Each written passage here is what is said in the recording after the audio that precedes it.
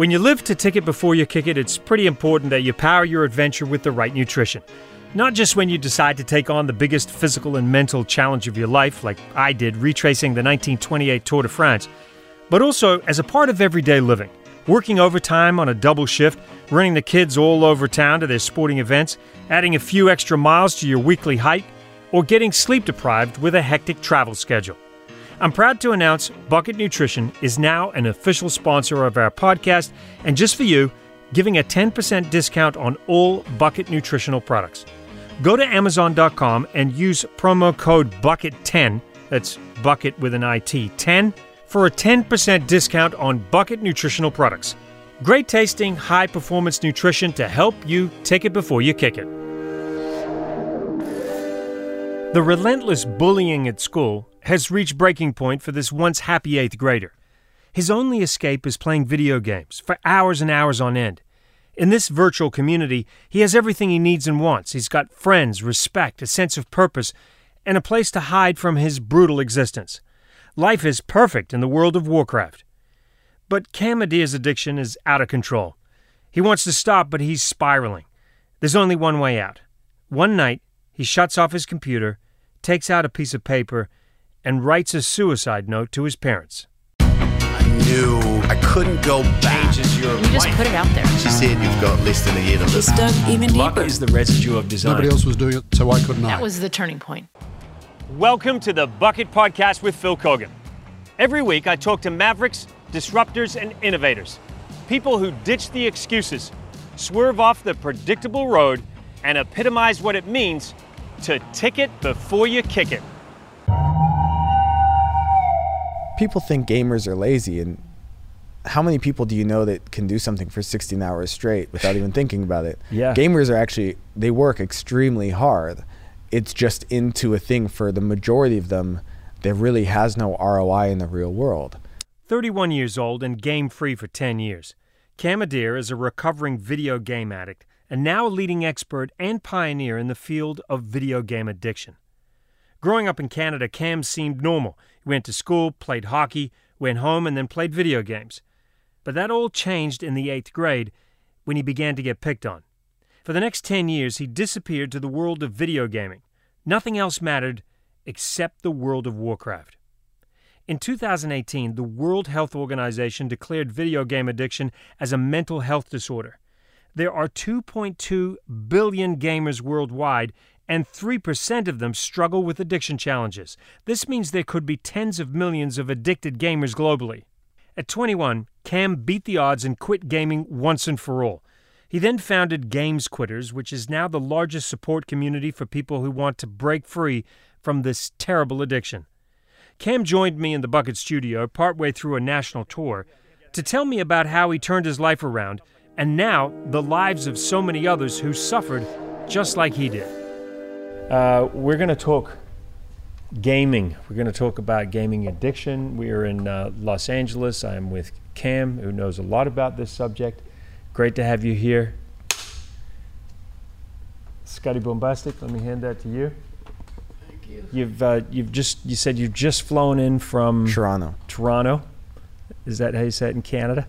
Toronto, yeah. Toronto. I believe you can tell the difference if someone's from Canada or not, because they'll say Toronto versus Toronto. Toronto. Yeah. Okay. I thought we'd just start with this quote. You've said that gaming addiction is a huge problem, and that there is a tsunami of gaming addiction coming that as a society we are not prepared for. At least somewhere between 10 and 50 million video game addicts are in the world right now, many of them struggling in silence, and you think that is just going to continue to increase. That is a little scary. I think it can be scary, but I also think that it's just an example of the amount of people who play video games now. Yeah. Almost all teenagers play. Over 83% of teenage girls play video games regularly. And if you look at 2.4, 2.6 billion gamers worldwide, if even 1 to 3 to 4% of those are addicted, which is what World Health Organization is saying, that's a large amount of people. So what is the definition of addiction when it comes to gaming? Because we know addiction when it comes to drugs or smoking or, it seems to be an easier way to define addiction. But how do you define addiction in gaming? The key distinction between a passion for gaming and an addiction would be continuing to game despite the occurrence of negative impact. So the World Health Organization would classify what they call gaming disorder as gaming taking precedence over other activities, gaming no longer being in a sense of control, and continuing to game despite, negative impact. You're losing your job, you're calling in sick to work to game, you're not going to school anymore, you're isolated from friends and family, yet you continue to game despite that. So in my own experience, I was actually pretending to have jobs and deceiving my family when really I was at home gaming. Yeah, I found it so sad that your parents did not know that you were returning home to then go right back to your video games. It felt so sad that they didn't even know where you were. For me, it was like living a second life. And I think that in that sense, on one hand, I was kind of going through the motions of, my dad would drop me off at McDonald's across the street from a restaurant where he thought I was working. Right. And I had him do that because I knew that he would sit outside this restaurant waiting for me to go inside. And if I wasn't actually working there, which I wasn't, that would be an awkward experience of me walking into a restaurant where I don't belong. Right. And so he'd drop me off at McDonald's, I'd eat, he'd leave, and then I'd walk across the street, catch the bus back home, sneak in through my window, and go back to sleep. And on one hand, I felt great about it because I was being successful at deceiving them. But on the other hand, as much as gaming was allowing me to escape dealing with my problems, as soon as I turn the game off and I look around and my life is in the same place, that didn't feel so good. And eventually that was eating away at me to a point where, I had to make a change. And the fact that you weren't earning an income when he thought you were earning an income, how long did this facade go on for? I knew that the benchmark would be about 3 weeks before they would be like, yo, where's the paycheck? Right. And so 3 weeks was kind of enough time where my paycheck wouldn't be a lot, where it was noticeable, but it was enough that I'd have a little bit of money to be able to get by for a couple weeks. And so at the 3 week mark is when I would always quit, or say I quit, or pretend I got fired, or really make up any excuse I could, because my entire strategy was, how do I confuse them? How do I wear them down? How do I get them to a point where they're just like, we don't want to deal with this anymore? Like, figure your life out. Because I knew my parents weren't going to be the type that would literally kick me out of the house. And I think on the internet, or when it's not your kid, that's an easy suggestion to make. Right. But when you're emotionally involved, you're far more likely to try to find any other means to help them turn that situation around. And I also do think that it's important to note that when we're dealing with mental health, the strategy that's going to be successful isn't always just kick them out and have them be homeless on the street. Do you have brothers and sisters? I have an older sister, younger brother. Were they aware of what was going on? Did they have to keep a secret? They weren't aware of it. My brother liked to game a lot. Right. When he went to university, harder classwork, got a girlfriend, that's when he just didn't have time for gaming anymore. Whereas I was more the type that I wouldn't have a girlfriend, I wouldn't go to school. I would get rid of any other responsibilities in order to play more. And how were you going at school? Was it affecting everything in your life? Was it affecting your schoolwork? Absolutely. And I was a very 51% student. So the bare minimum effort I could put in to just pass, that was where I was at. Even though, I had far more potential than that. But in the 12th grade, when I went to school, I dropped out 2 times. But before I dropped out the second time, in order to play hockey, I had to go to school. That was the agreement. And that worked until hockey was over midway through the school year, and then I dropped out again. But earlier that year, I had dropped as many classes as possible, things like gym, any sort of option classes, in order to maximize the amount of time I could game.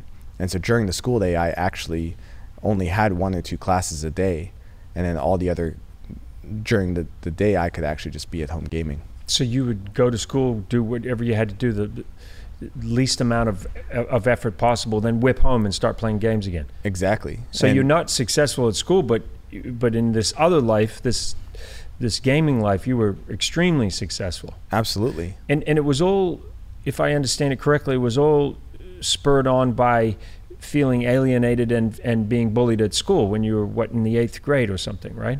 Right. Was that the turning point for you? Is that where you sort of found this comfort in gaming? That was the turning point. Yeah. And it was when gaming went from kind of being this supplement in my life. I was a high-level hockey player, very successful hockey player. And, I'd go to school and then I'd come home and play video games.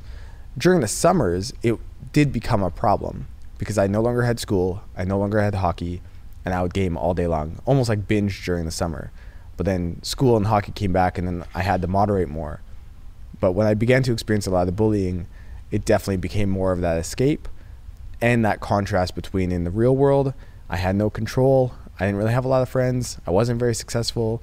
Online, I was. And that's when it really had a grip on me, and that's when it became more of a problem. Yeah, this quote you say, games give you a sense of purpose. They give you a mission, a goal to work towards, and they're specifically designed that way. The designers are thinking about that as they're making them, so that there's this, what you say is an invisible game design, and you always know what the next thing is that you need to do. You have this sense of purpose. You can beat out your boss. You can get this weapon. You can achieve a certain level, and that purpose is what keeps people coming back. They feel like they belong, I guess. Absolutely, and I think that it's important to note that game designers, I don't think, are being malicious, or most of them aren't being malicious in their intent to design games in a way. They want to make them engaging. They want to make them engaging.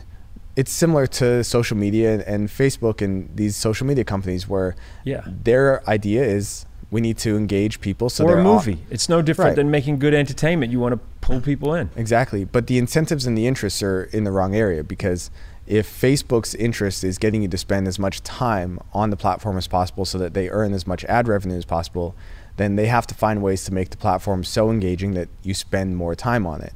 And those sorts of design features can be a problem for some people. And I think for games in a similar way, one of the big distinctions that happened in gaming was when mobile gaming came out, and games went from being, you know, generally a one-time purchase where you bought the game for $50. Yeah, you had an Atari at home, and you had to plug it into a TV. You had to be physically in a location. Right, and then it changed to being more of a free-to-play model with things like in-app purchases and microtransactions involved, which meant that the game now, their function, instead of just being a fun game that they wanted you to buy one time, became a way where they need to get you to make more and more purchases in the game.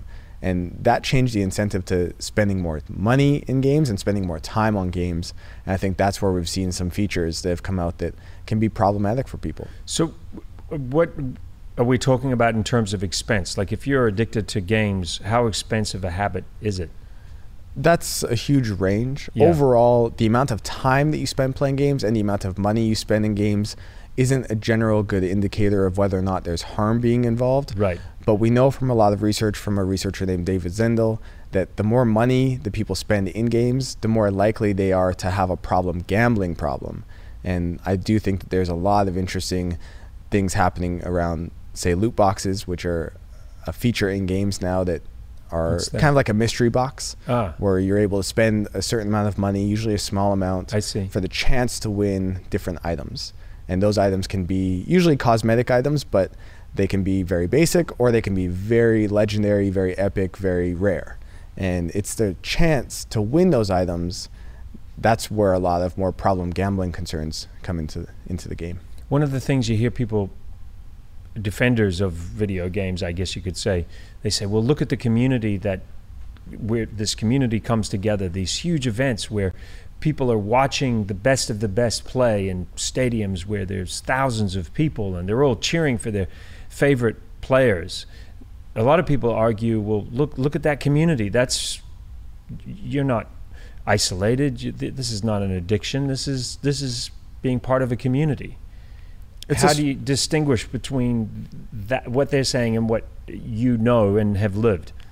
It's an interesting conversation, because over the last 5 years, there has been a shift from that conversation of those aren't your real friends to gaming being a very social activity. It is a sense of community. It is a culture that you belong to. And in the real world, if society doesn't understand that, it creates an us versus them mentality, where gamers are surrounded by people, who understand them and who get them and who understand their passion, and their friends and family and society at large doesn't understand them. Gaming is a sense of community. It is a culture. And if that means that you're further isolated from real world relationships, you're isolated in a bedroom, you're not talking to your family, you're not going to school anymore, you're only talking to friends online, I think there are some concerns there. And one of them is just whether or not it's really developing empathy. There are some games that can help you develop empathy, But I think if you've ever been on a website like Twitter or had a YouTube channel or really interacted online at all, even in gaming, it can be fairly toxic. Yeah. And that is because there's bullying that takes place there. I mean, the bullying you were running away from, in a way, you could be walking right into a world where you're facing more bullying there. One of the advantages was that I had control over that. So I could go to a different game, go to a different website, go to a different server. I could block people. You had power. I had power. I had control. At school, I couldn't help. Yeah. Kids chased me around at school trying to put me in a garbage can. Right. I couldn't help that. I had to be there. Mm. And so I do think that that sense of control online makes people, especially if they struggle with social anxiety, a lot more comfortable, because they have some distance and some space between them and maybe people who are bullying them or who aren't nice to them. So the games that you gravitated towards were what games? More competitive type games, things like StarCraft, Counter-Strike, World of Warcraft, games where I really got to see a sense of progress. I got to be competitive against other people, and games that, you know, really were the defining games of my generation in the sense of competition. So true escapism for you. You could be the person that you couldn't be in real life. World of Warcraft was like that for me. I had a different sense of identity, and being able to see a sense of achievement in that character really acted as a contrast to the struggles I was having in the real world. But the thing I loved about World of Warcraft was that I could play it for 16 hours a day and not even think about it. There was always something else to do. I was really living a virtual life in that sense. And the game never has a pause. It never has an end. It just continues on. It's another world. And that, to me, was very appealing at the time that I was playing it. So do you feel that kids who are in that world and who are connecting with somebody, maybe who lives in Singapore, do you feel that they're losing some of the face-to-face skills that come from being forced to have to interact with people? Because there is a layer between you and this person on the other side of the world? Absolutely. And I think it would be difficult to argue otherwise. It's right. At a point where it's not. Because you seem so amicable. You're a great talker. You're articulate. I don't feel like there's anything about you, any awkwardness about you. You seem totally open. So you would think that if you were escaping to that world, maybe you would lose some of those skills, but not in your case. I definitely have had a lot of practice. I would Okay. say if you tried to bring me to a party and there were a bunch of if there were 20 people here right now, Yes. you know, I do struggle with social Okay. anxiety quite a bit. I believe, you know, I am able to be personable and social. There are a lot of people though who would struggle with going for a job interview, being able to make eye contact, being able to socialize in a way that you need to in the real world. Yeah. And I think that doesn't mean they're not social online. It doesn't mean that they're not developing real, authentic, meaningful relationships online, but do those skills translate to the real world? Yeah. And I think that we're seeing currently an experience where a lot of people are escaping in the gaming, but they're not even talking to their family. They're not spending dinner together. And, you know, it's not just gaming. We could just go on any Yeah. public transportation and look at people just staring at their phones. And I think that's another example of it. Think of you at your worst point. What would somebody have said to you to get you out, to pull you out? I'm not sure if there was anything someone could have said. I can just share a bit about what did help me. Yeah. The first thing was that when I got to a point where I needed help, I had good relationships with my parents, Yeah. where I felt willing to go to my dad and say, I'm not doing so good. I need to see a counselor. Can you help me do that? Tell us about that moment, because it must have taken a tremendous amount of courage, because you're essentially saying to your father, Dad, I feel vulnerable. I need help. It's hard sometimes to reach out, to admit that you need help. I had reached rock bottom. That night I had spent dinner alone in my room writing a suicide note to 12 people in my life who meant something to me, Oh my like God. my dad. And I'm very fortunate that while writing that note, I got a text from a friend named Ainsley who said, hey Cam, do you want to go see the movie Superbad? A couple of us are going to go see it. And I said, yeah, sure, that sounds great.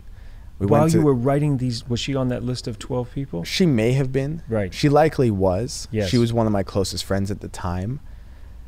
She invited me to go see the movie, and we went. And I went from kind of writing this note over dinner. I can still remember the Swiss chard soup my mom made that night for dinner. Went from that to smiling and laughing and having a great time with a couple friends at a movie theater. I believe Superbad saved my life. You know, That's as funny awesome. as that is, right? Like, Yeah. it's kind of funny. But like laughing during that movie gave me a shift in my state where it allowed me to see a perspective of my life at that time. Because I was no longer so sad and so depressed. I was like laughing that it's like I was able to see my It woke life. you up, maybe? It made you realize, hey, maybe I do want to live, and maybe I'm not ready to leave. Yeah, the way I describe it is like it allowed me to like zoom out and to see my life. And I realized that I was actually a danger to myself. Like I could no longer prioritize my own health and well-being. I could no longer have my own back. I could no longer actually believe that I was going to be able to keep myself safe. And so I went home that night and asked my father to help me find a counselor, and he said yes. Wow. This counselor really helped me turn things around. What was the counselor saying to you that resonated? How did they do that? What were the things that they said? The biggest thing he did was he held me accountable. We made an agreement that was I needed to either get and keep a job or I was going on antidepressants. And for me, intuitively, antidepressants have always just not felt like something I need. Not that I'm against them.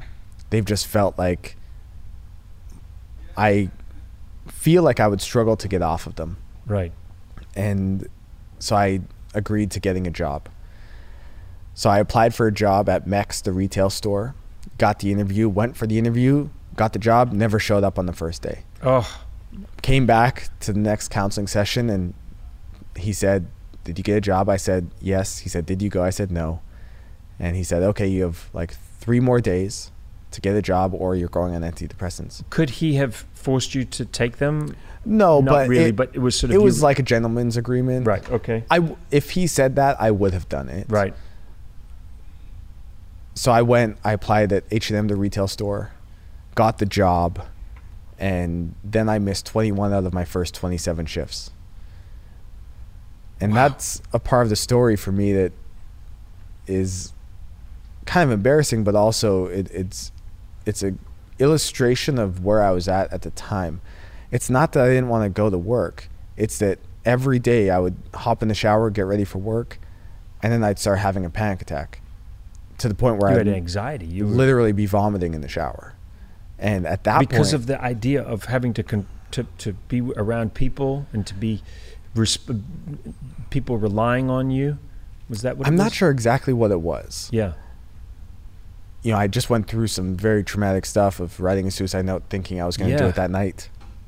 A lot of anxiety of having to go from living in the virtual world to living in the real world again, having to take responsibility, having to actually go to work, you know, kind of no longer having my full day just to myself. All those things I think played some role. I'm forever grateful that the manager I had didn't fire me. And the only reason he didn't, I think, was divine intervention, because every day I would actually go into work and he'd say, "Dude, like, what the heck? You didn't come into work again." And I would just always say, "I'm going through a lot. Please don't fire me. Wow. And when I get through this, I'll be great. And like, please stick by me," basically. And for whatever reason, he did. This guy's a hero. I owe him a lot for just sticking by me Yeah. at times that were tough. And I sent him a TEDx talk I had just done, and just so he knows, like, he is making a difference, even if it's not always received in the moment, it does stick with you. And I share these stories because the question of like, how do you help someone who doesn't want help is the $1 million question. But I do think it's important to remember that these small acts of kindness that you may not even realize are happening, and they are having an impact on people, and they could potentially even save someone's life. When you think about the little things that were done, that text that you got that suddenly turned and suddenly Superbad, you know, helped to turn a switch, and then this gentleman at the job taking the time to be patient with you. You know, they say, there's a book, it says it takes 22 days to change a habit. And it's interesting that you didn't turn up for 21 days, and I guess on the 22nd you did.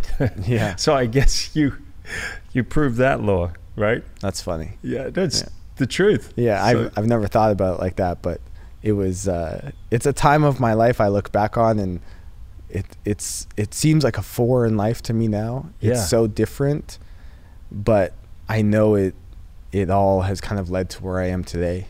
And well, you mentioned the TED Talk, which I would love to talk about in a bit, but I'm interested during this whole time when you were going through this, whether you had to hide the games away, or how did you just go cold turkey and like, I'm not touching the games? How did you cope with that? When I decided to quit, I made a decision, and it's this decision I think that really turned things around for me. I made a commitment that I was going to pursue my potential.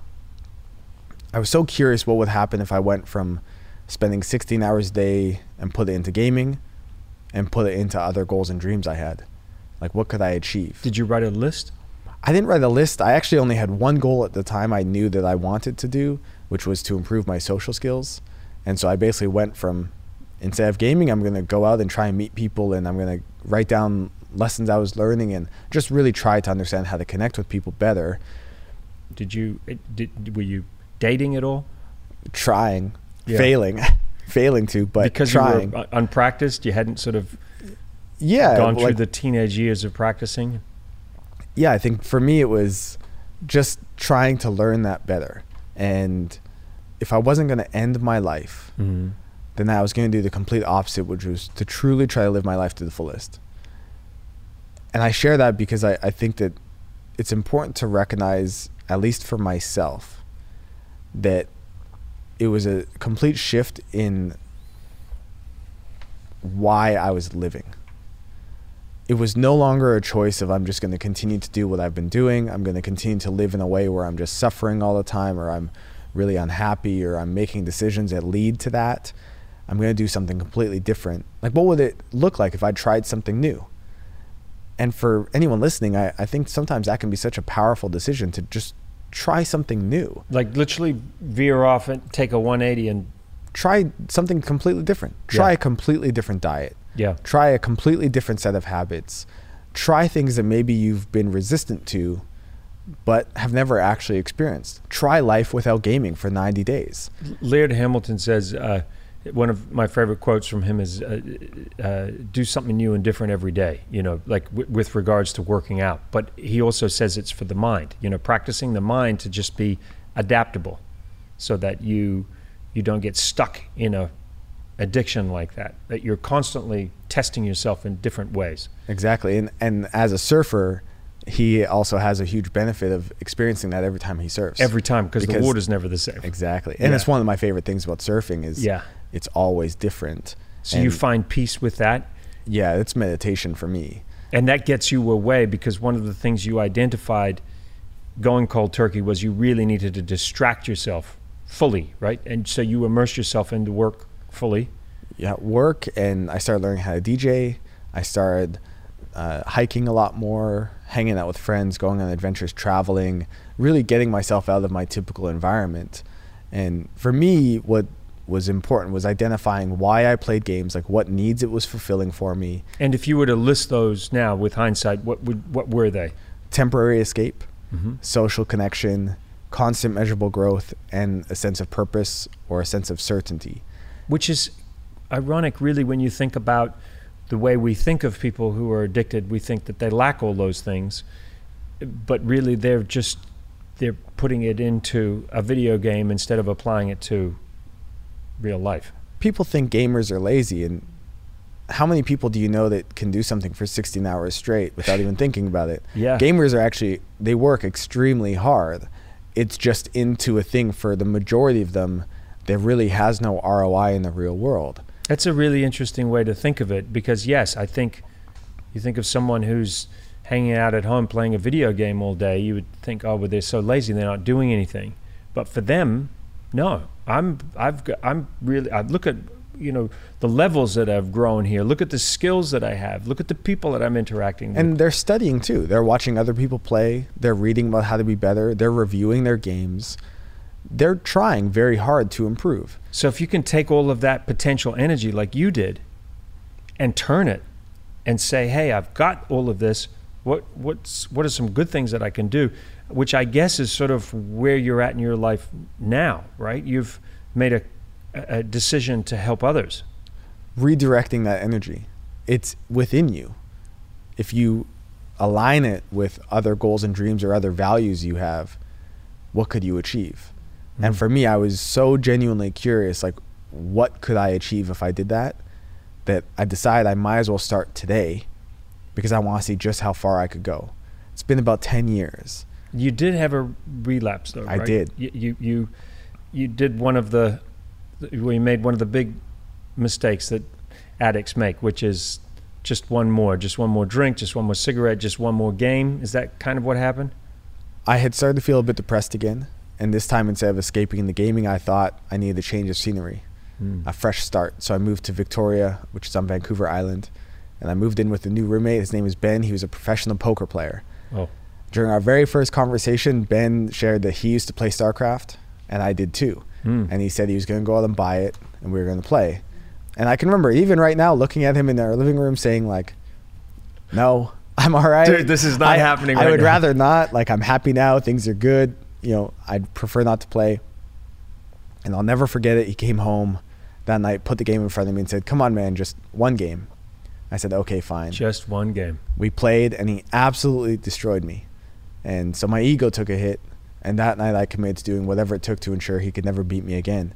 And I went from not gaming for 2 years to gaming 16 hours a day, all day, every day for 5 months straight. Again? Yeah, right overnight.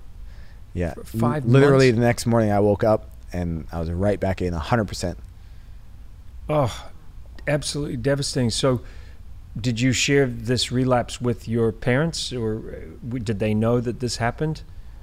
No one really knew. Because your parents must have been so relieved that you got back on track.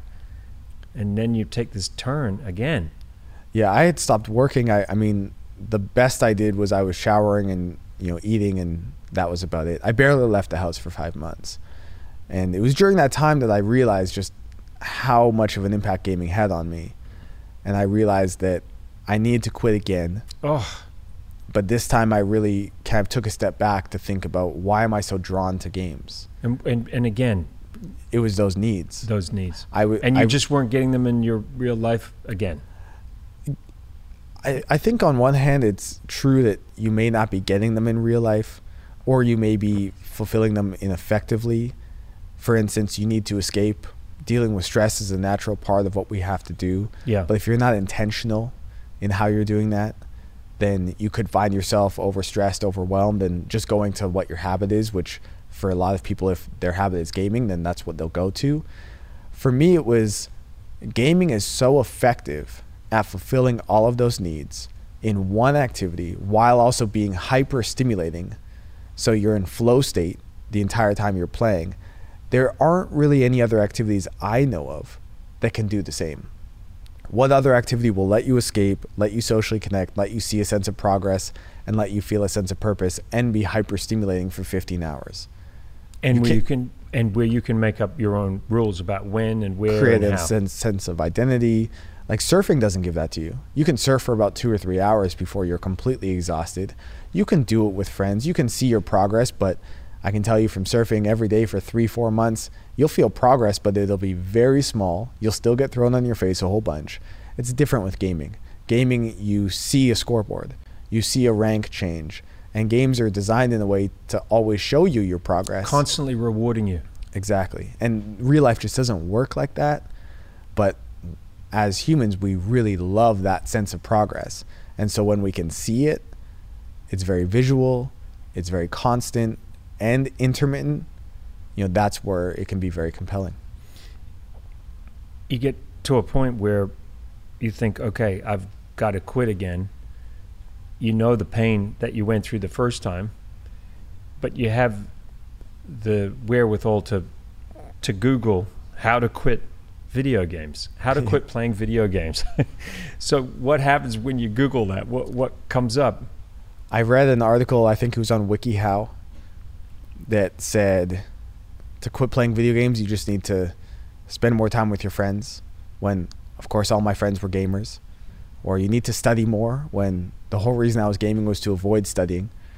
I think even one of the sounds like a very helpful article. yeah, one of the suggestions it really resonated with you. one of the suggestions was actually just to drink more water, because Really? as if that's going to help How's you that quit going? gaming. And Maybe because they figure you have to pee more, so you have to leave the video game, and there's a chance you might not go back. another suggestion was to give the games to your younger cousin, because if you're Get them, get them in the on problem it. Yeah, instead. yeah. So you become like a dealer, right? Yeah. And for me, reading this article just made me so mad. This person obviously does not understand what Someone like was me given an assignment to write a good search engine optimized article on how to Right. quit playing video games, and that's what they came up with. And they're all suggestions that sound really good. Oh, they Like, sound oh yeah, amazing. just hang out with more friends. But they don't actually understand anyone who's actually struggling with the issue. And for anyone who's actually in that issue, they're going to read that article and be like, this person doesn't get me.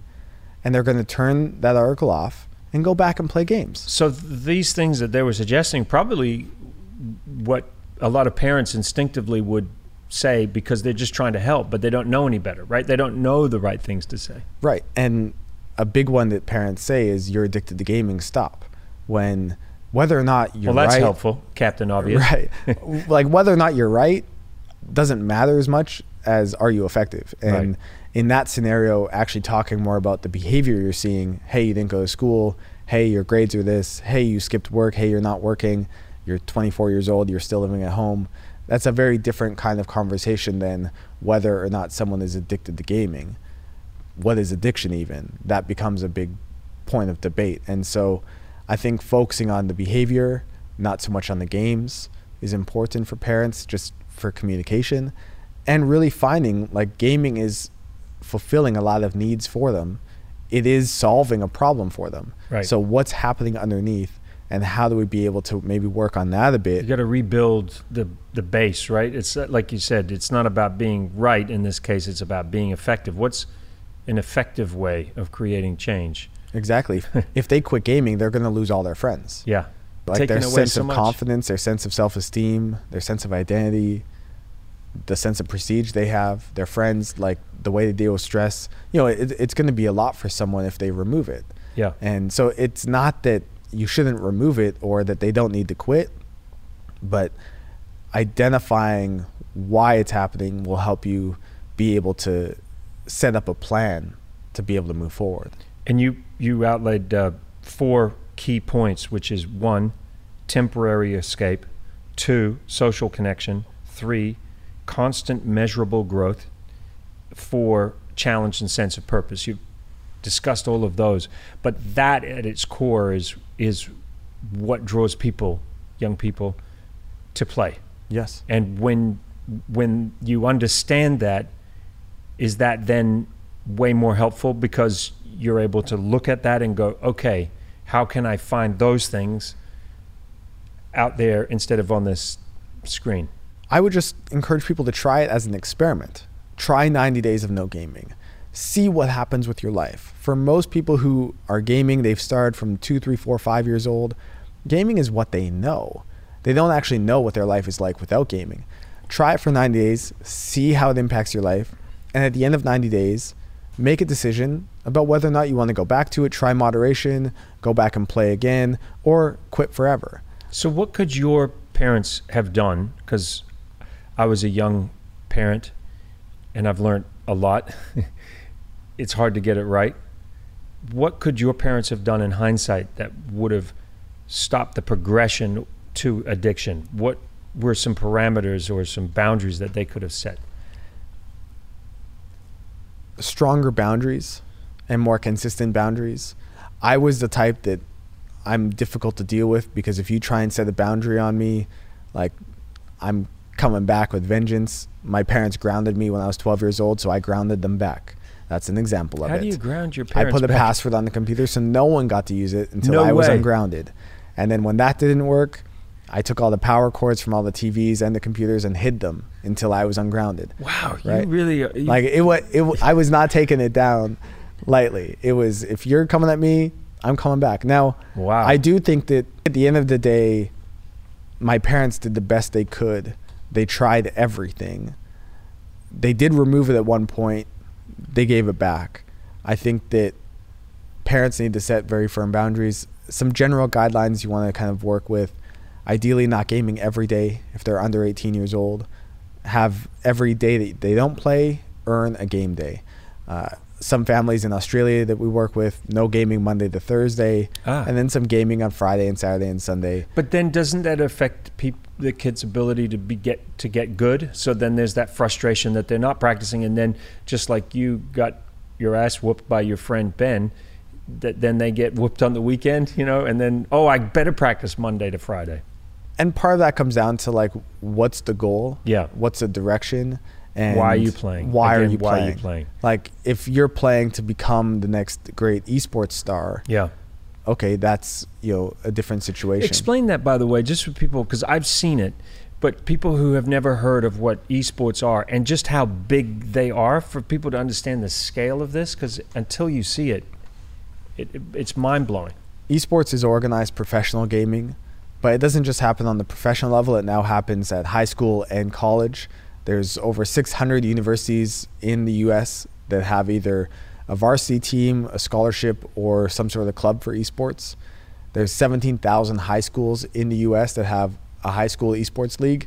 And that's not just here in the US, that's also in Australia. They have high school and college scholarships as well. Esports is almost $1 billion industry currently, and it's growing rapidly. The key stat that people need to know is that gamers spend just as much time gaming as they do watching other people play games.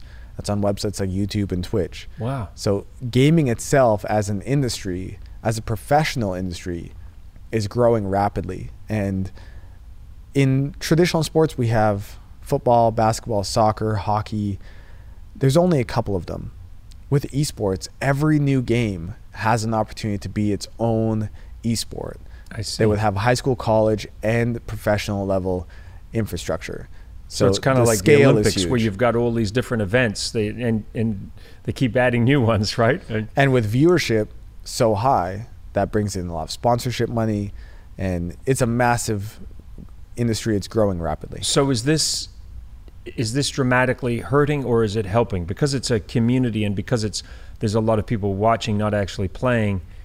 As far as the work that you're doing to try to help people who are getting addicted, are we going to see more addicts as a result of this, or is this a good thing? It's a mix of both.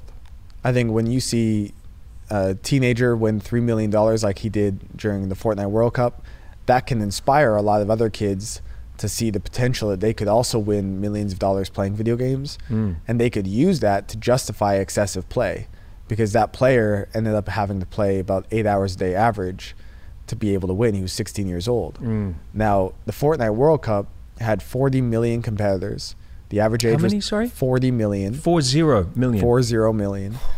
The average age was 13 years old. 100 of them won at least $50,000 or more, and won $3 million. So the chance to win money in a game like Fortnite was very low, actually. It might actually be harder than getting in the NBA. Oh, it's significantly harder. It's significantly harder. Think about the type of competition. If you're not 7 feet tall, it's hard to make the NBA. Right. As a gamer, you just have to be at home on your couch, yeah, and it's much more accessible for people. Right. So the competition's a lot more fierce. And, as we go forward, there will be more opportunities, and I do think it's important to state that I'm certainly not against gaming. I'm certainly not against esports. I do think it's important to have the right perspective on it. Yeah, you published a blog, I guess it was, right? It was called How to Quit Playing Video Games Forever, and different from the story that you Googled, and then it went viral. Why did yours resonate? I was speaking from experience. I said very clearly in the article, I'm a real gamer, hardcore gamer. Here's my entire gaming history, and here's what I learned. I wrote it more as a rant, as a response to the articles I had searched for before. And I think that it was polarizing, because I was very focused on, look, I'm not against gaming, but gaming was impacting my life in a negative way, and I had to quit. And in order to quit, I tried to find help. The help I found wasn't helpful.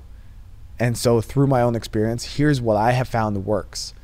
And I think it just resonated with people who felt similar. People of all ages were reaching out to you and saying, I get you. I understand what you're saying. Thousands of them from all over the world. We've heard from people in 95 different countries, and countries that you wouldn't even believe, like Zimbabwe and Iran and Iraq.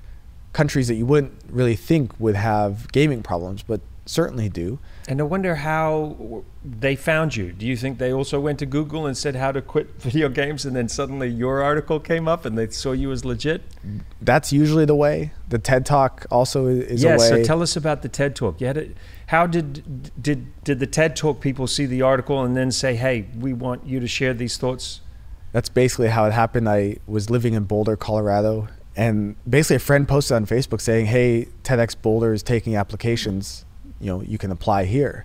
And I saw it and was like, I'm going to do it. Perfect. And I applied and legitimately thought there were maybe 12 people who would have applied for such a thing. Came to learn there were over 400 applications. 50 people chosen for an interview. I was one of them. During the interview, Andrew Hyde, who's the organizer there, great guy, he told me basically like I had got it, and I was overjoyed. Said that he would email me the next day, and next day no email came. Next day no email again. And on Sunday I flew to Portland to visit some family and landed in the airport, and there was the email. You're speaking at TEDx Boulder. And I remember walking through that airport being like, I'm the man. You don't even know who I am right now. It was pretty funny looking back, but it was a cool moment. But I had never spoken on stage before. And TEDx Boulder is 2,300 people in a sold out auditorium. Is it in an auditorium on the campus? Yeah. Yeah. Yeah. And it was very intense, but my parents were in the second row, and they must have been super proud of you.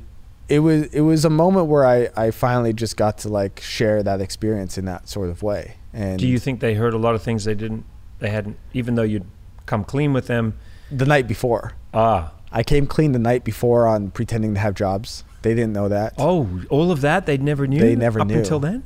Yeah, and I did a second TEDx talk the year after on being bullied. And for the first time during that talk, my parents heard the stories of me being bullied. Oh my God, as a parent, that's got to be heartbreaking to hear. Yeah, it was tough, but I know looking back, they're proud.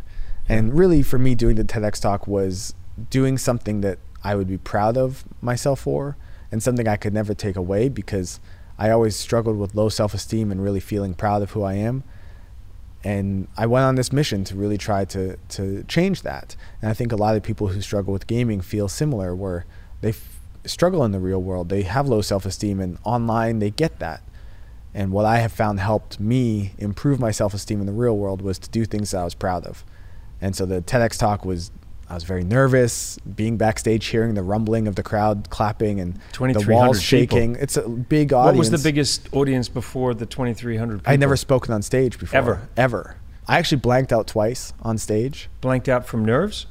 Completely forgot what I was supposed to say, probably from nerves. I was really embarrassed, to be honest, at the end of it, just feeling like But just think of the achievement, though, now in hindsight, you're right. Well, and I was sitting in the crowd kind of like trying to hide from everyone, being embarrassed.